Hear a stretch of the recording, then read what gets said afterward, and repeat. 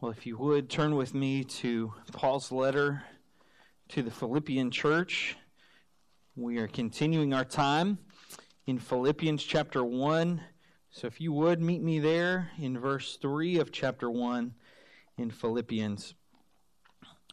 Philippians chapter 1, verse 3. And as we're getting there, obviously Philippians is a letter. It's a letter written by the Apostle Paul. And if we're being honest, maybe we think of letters as historical, maybe a mode of communication of eras gone by. Yeah, let's go with that. It's a mode of communication of eras gone by, but that's not in fact true. Letters are just as important now as they were then. All the more so, considering that the Apostle Paul, indwelt by the Holy Spirit, guided by the Holy Spirit, to write this inerrant letter to the church there in Philippi. Hopefully you think that letters are important.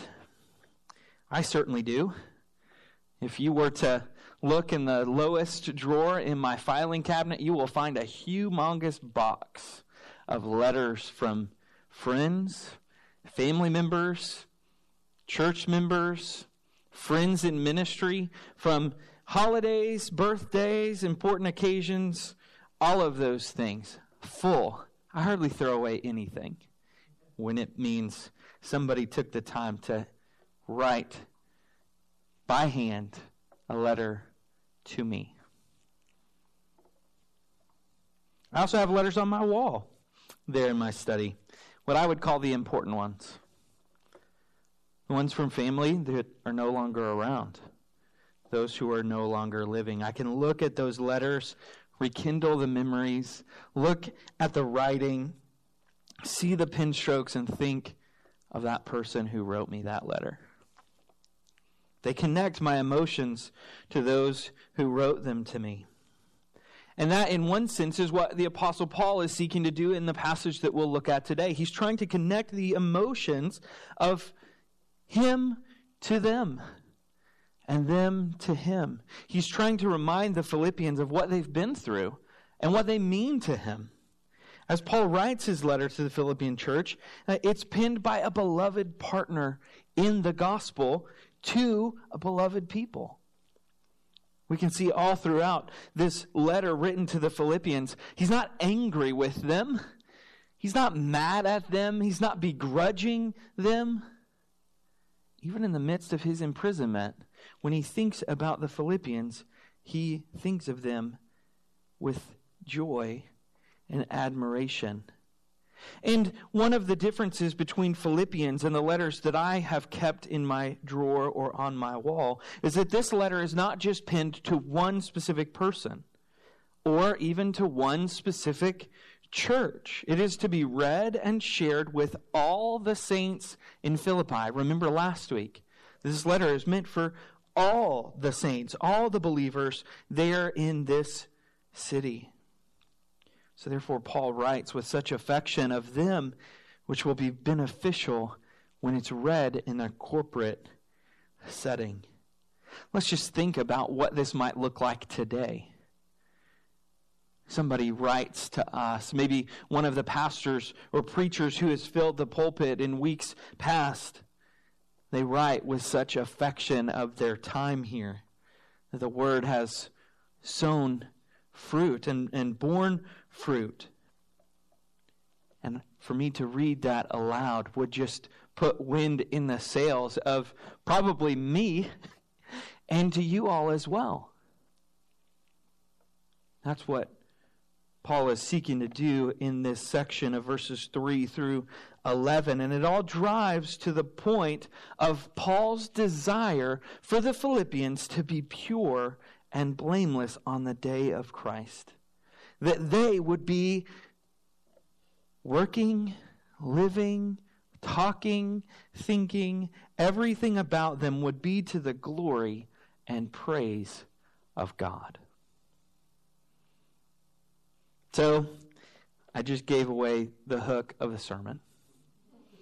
That's what Paul is trying to do in verses 3 through 11, trying to stir up in them the affections to be reminded of who they are in Christ and that they would strive to be pure and blameless on the day of Christ to the glory and praise of God. So with that, let's stand in honor of the reading of God's word.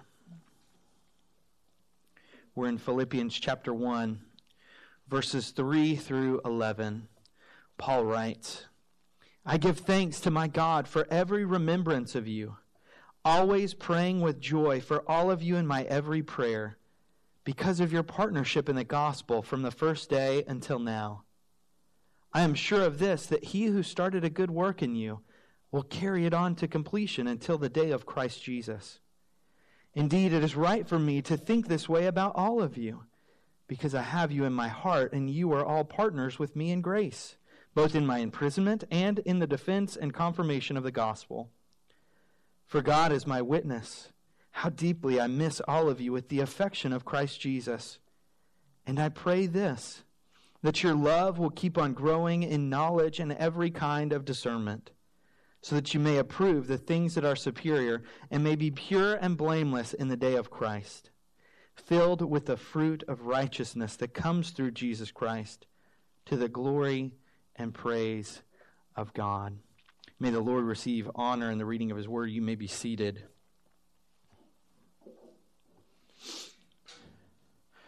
So this morning, as I preach this sermon, as I preach this text from Paul, it is for you, First Baptist Church Eastwood, that you would be encouraged in the work that God is doing in you. That you would be encouraged in the work that God is doing in you, and that you would be reminded that that work's not done yet.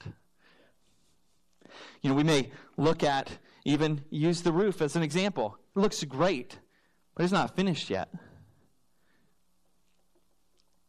It looks great, and it's not finished yet. We may not be able to say that about ourselves. Well, it looks okay, but I'm not finished yet. And the Lord is not finished with you. And praise be to God, the Lord's not finished with me either. So that you would be encouraged about what Christ is doing in you, and that you would be reminded that that work is not finished yet. A word of reminder. Paul planted this Philippian church. Go back to Acts chapter 16.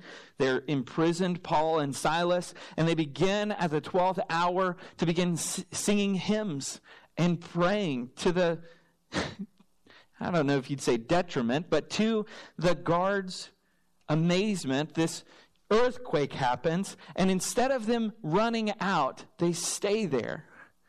The guard professes faith in Christ, he and his household. Then as they continue walking, Lydia is converted. The girl who is demon-possessed is converted. You see this fledgling church starting to come to fruition. And upon his departure, Paul writes to the churches of Macedonia, expressing a need. Paul was a visionary. Paul was a church planter, going from town to town, in region to region. And similarly, he does so in Philippi. He goes on to another church, but he writes affectionately to the Philippian church of a need that another local church in Jerusalem has as it pertains to finances. You can find this in verses 15 and 16 of Philippians chapter 4. Paul also talks about it in 2 Corinthians 8, chapter 8, verse 1 through 5, that it's Philippi and only Philippi that gives to the contribution of the Jerusalem church. And in 2 Corinthians 8, verses 1 through 5, here's how Paul describes it. We want you to know, brothers and sisters, about the grace of God that was given to the churches of Macedonia. During a severe trial brought about by affliction, their abundant joy and their extreme poverty overflowed in a wealth of generosity on their part. Wait a second. This Philippian church is not the flashy one. It's not the one with the big bank account.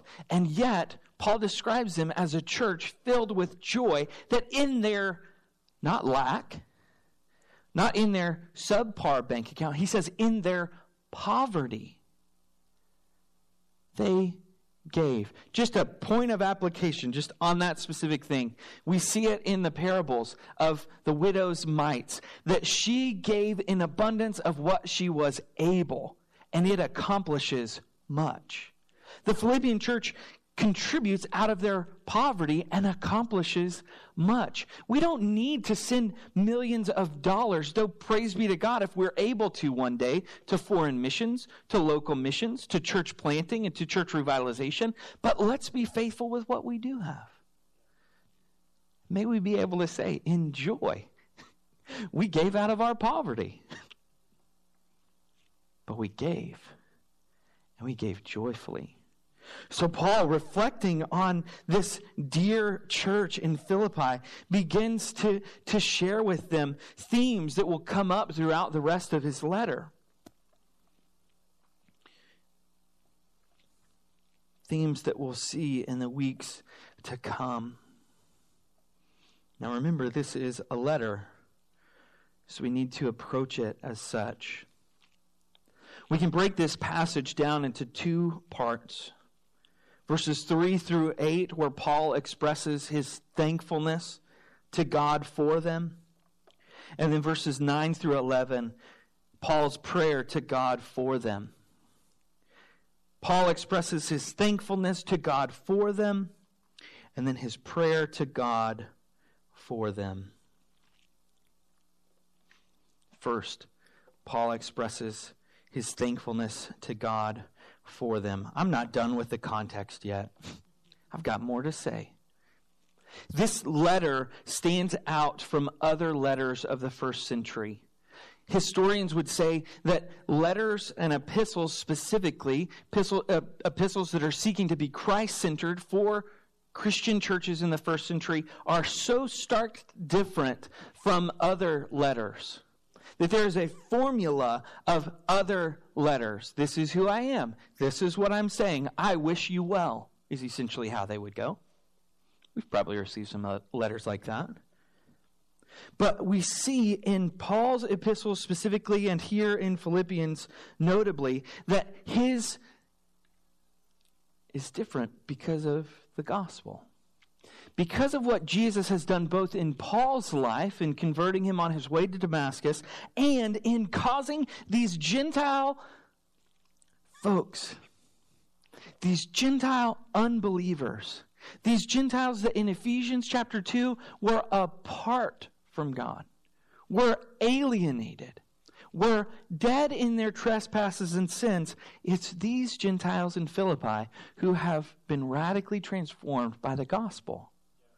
So Paul can speak to them as one who has been changed, and speaking to them as those who have been changed as well. And so because of that fact, he writes and he just spews forth thanksgiving. Thanksgiving to God. Not just being thankful for what they've done, but being thankful for who they are in Christ. That Paul could say that at every remembrance of you all, I give thanks with joy.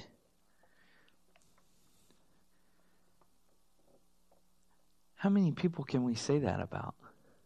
That every time we think about that person, man, I'm just elated. I'm joyful. I'm thankful, not just for them, but what the Lord is doing in them. And there is a collective nature. It's not just individual. It's all of you. Look at verse 4. Always praying with joy for all of you. This term in the Greek would be rendered in Oklahoma as y'all. Even parts of Kentucky too, I think.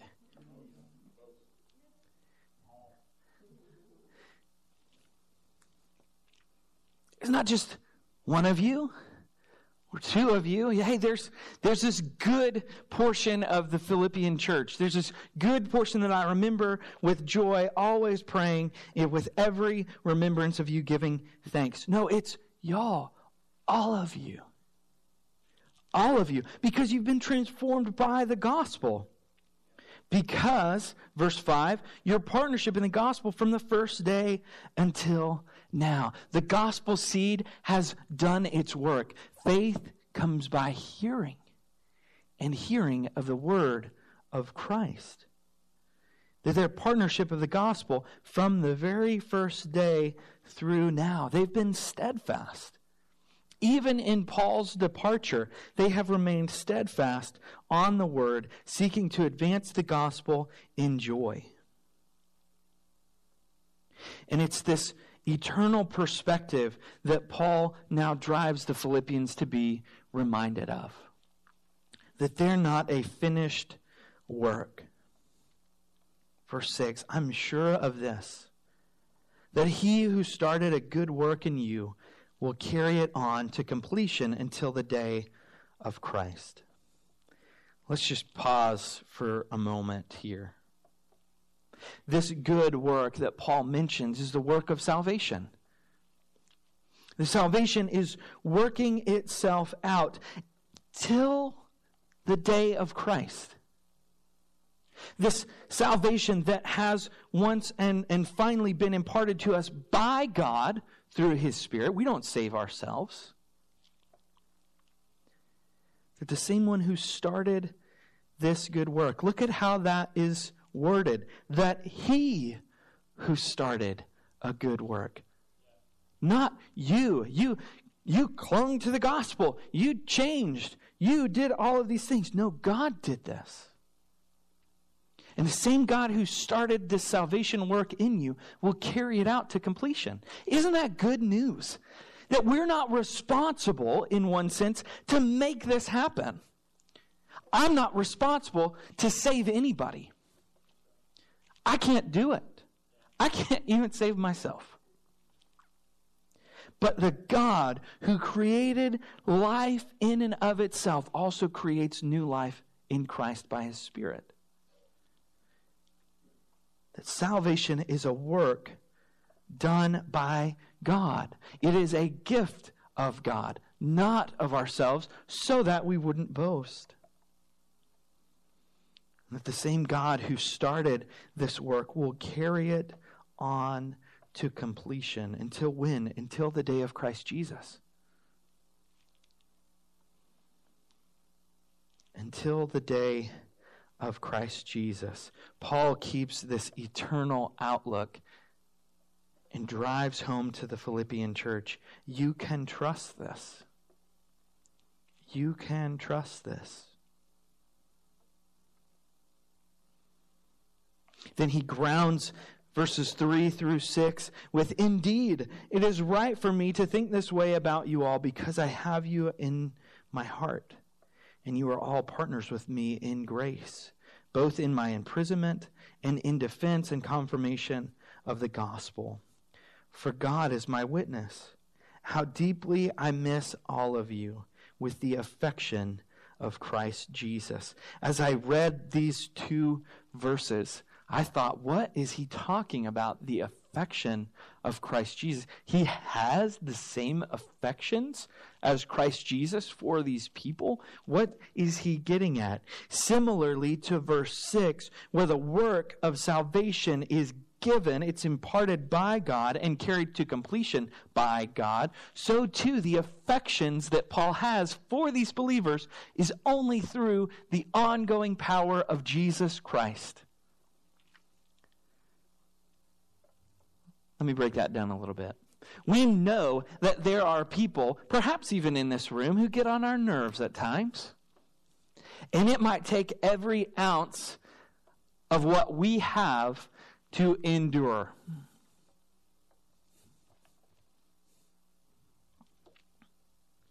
And we cannot do that in our own flesh. We know what our flesh can do. We know what our flesh can say. We know what our flesh can think about those.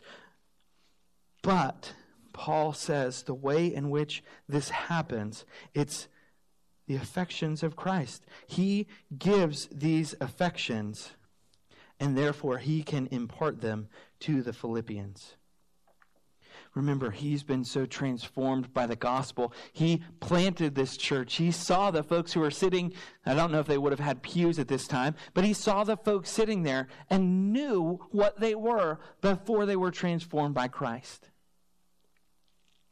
So the affections by which he has are rooted in, grounded in, and empowered by Jesus.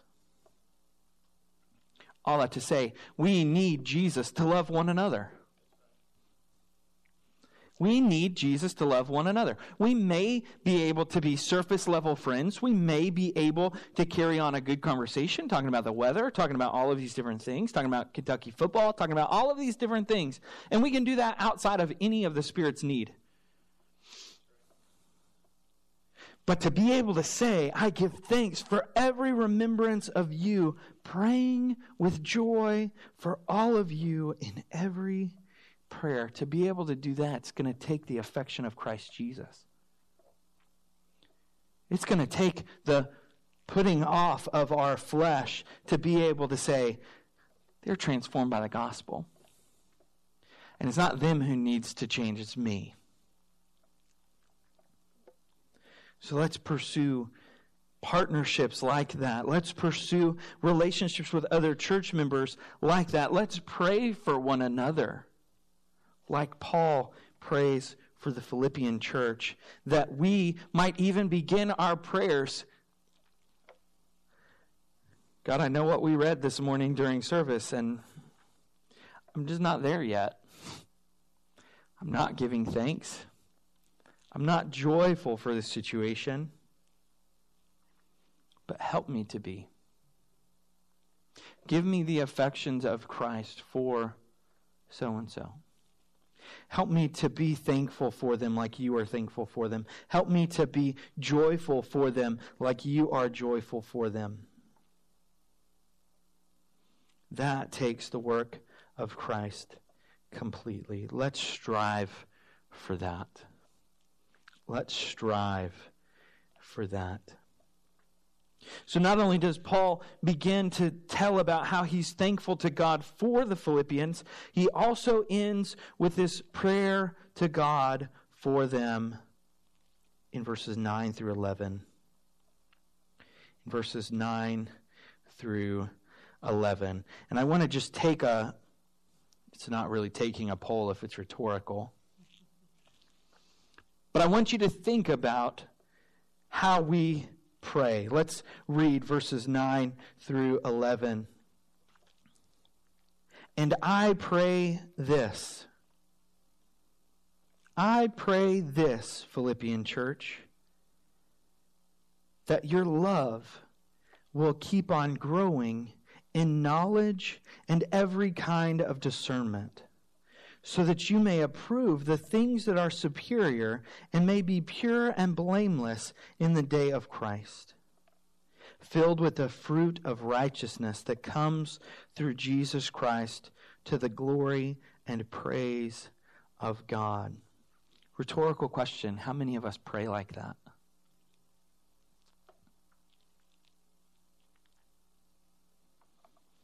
And if your answer is the same as mine, with a resounding no, another rhetorical question, why not? Maybe this section in Philippians chapter 1 will be a reminder for us of how we ought to pray. Maybe we're coming into this text saying, Father, teach us how to pray. Just as the disciples go to Jesus, Master, teach us how to pray. Because we're not praying as we ought.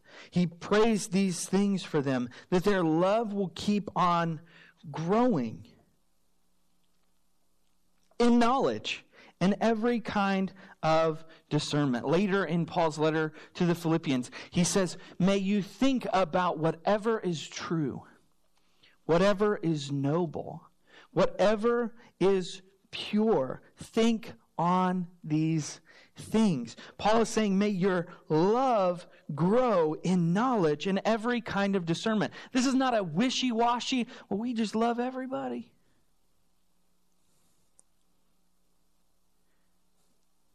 This is a love grounded in knowledge.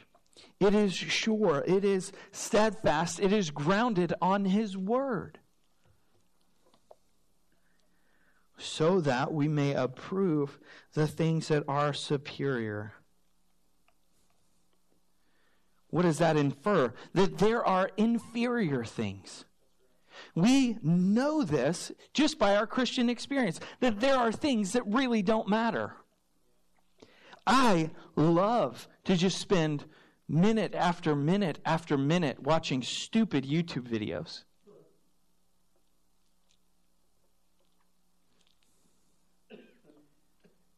Paul's prayer for me is, Sean, may you not do those things. May your love grow in knowledge and discernment to know that that's stupid.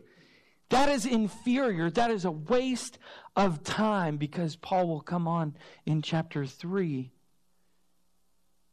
saying that the days are evil. May your conduct be like stars in a bright night in a culture that is so despicable and wicked. He says that your love will keep on growing in knowledge and every kind of discernment, so that you will approve the things that are superior and may be pure and blameless in the day of Christ. There seems to be a very clear connection that when our love and knowledge is growing of the things that are superior, we will realize the superior thing, the superior way is following God's commands. Faith in Jesus Christ. Remembering the gospel that saved and walking in it, so that we might be pure and blameless in the day of Christ, filled with the fruit of righteousness that comes through Jesus Christ, to the glory and praise of God. Let me say, watching YouTube videos brings God zero glory.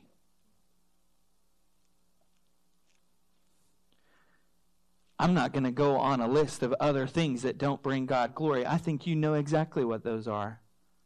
But Paul's prayer for you, my prayer for you, Derek's prayer for you, Derek's prayer for himself, my prayer for myself, is that I would grow in love of knowledge and discernment to see what is superior and to focus my attentions and my affections there. There are a lot of good things to advocate for, but when you put them on the scale of, is this as superior as the gospel, you say, no, it's not. So I want to reallocate my time to gospel things, to superior things. For us to advance the gospel with joy is going to take for us to realize that the gospel is the superior thing.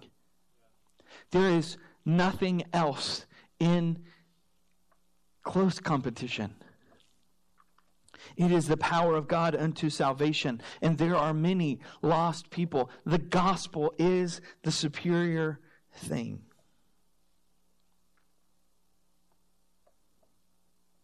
These prayers, that they would be fruitful, and the fruit that they would bear would be righteousness through Christ, to the glory and praise of God. If I were to summarize how this passage reads, in one sense, there is such strong affection for the Philippian church that Paul would never say, you guys are useless, but it's Christ in you that does these things. I don't think he would say that.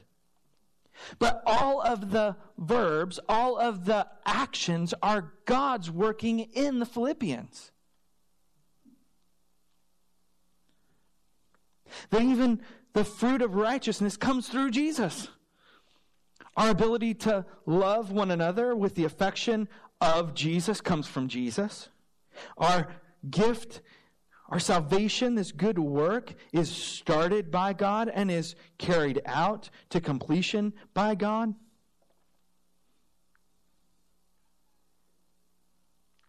It is God who is doing these things in us by the gospel of his beloved Son, who came and redeemed us by taking our sins on the cross. That gospel by which made all those who believe in Philippi saints, who received grace and peace. That same gospel is that which made us saints, and provided grace and peace through Christ. 2 applications. Understand that you are an incomplete work. Throughout this passage, Paul has an eternal outlook pointing to on the day of Christ Jesus. That is our finish line, folks. It is not next year. Next year, I'll do these things. Or for the next 300 days, I'm going to try my best to do these things. No, the finish line is on the day of Christ Jesus. As one author says, that we ought to trust the God-centered security of our salvation. That for the Christian, assurance rests not in the Christianness of our Christianity, but in the Godness of God. If the power to save does not come from us, then the paralyzing pressure to save ourselves need not be on us. Assurance of our salvation rests not in how strong our grip is on our Father's hand, but in how strong His grip is on us. You are an incomplete work. I am an incomplete work. But I am sure of this, that He who started a good work in you will carry it on to completion until the day of Christ Jesus. Second application. Advancing the gospel in the church will take you all. The amount of times where Paul refers to you all in this plural, y'all, there's at least 4. By his not singling out the leaders or members, one group or another group, one individual versus another individual, Paul is showing that the church advances the gospel in joy as a collective, as a community. Advancing the gospel in the church will take you all. It will take all of us. And it is the call to all of us. A healthy church is where all members participate in gospel ministry, where all members are inviting others to see what God is doing here, where all people are wanting to talk to people about Jesus, for He has saved the wretch and made him at peace with God through His Son, Jesus. It's going to take us all. And for the Philippian church, it was both in their financial support as well as their continued spread of the gospel amidst persecution, amidst imprisonments. They all had a work to do. They all had a job to do. We too, as a church, must advance the gospel as a whole. Here's the way that our church covenant reads. Remember, this is written to the church as a whole. We all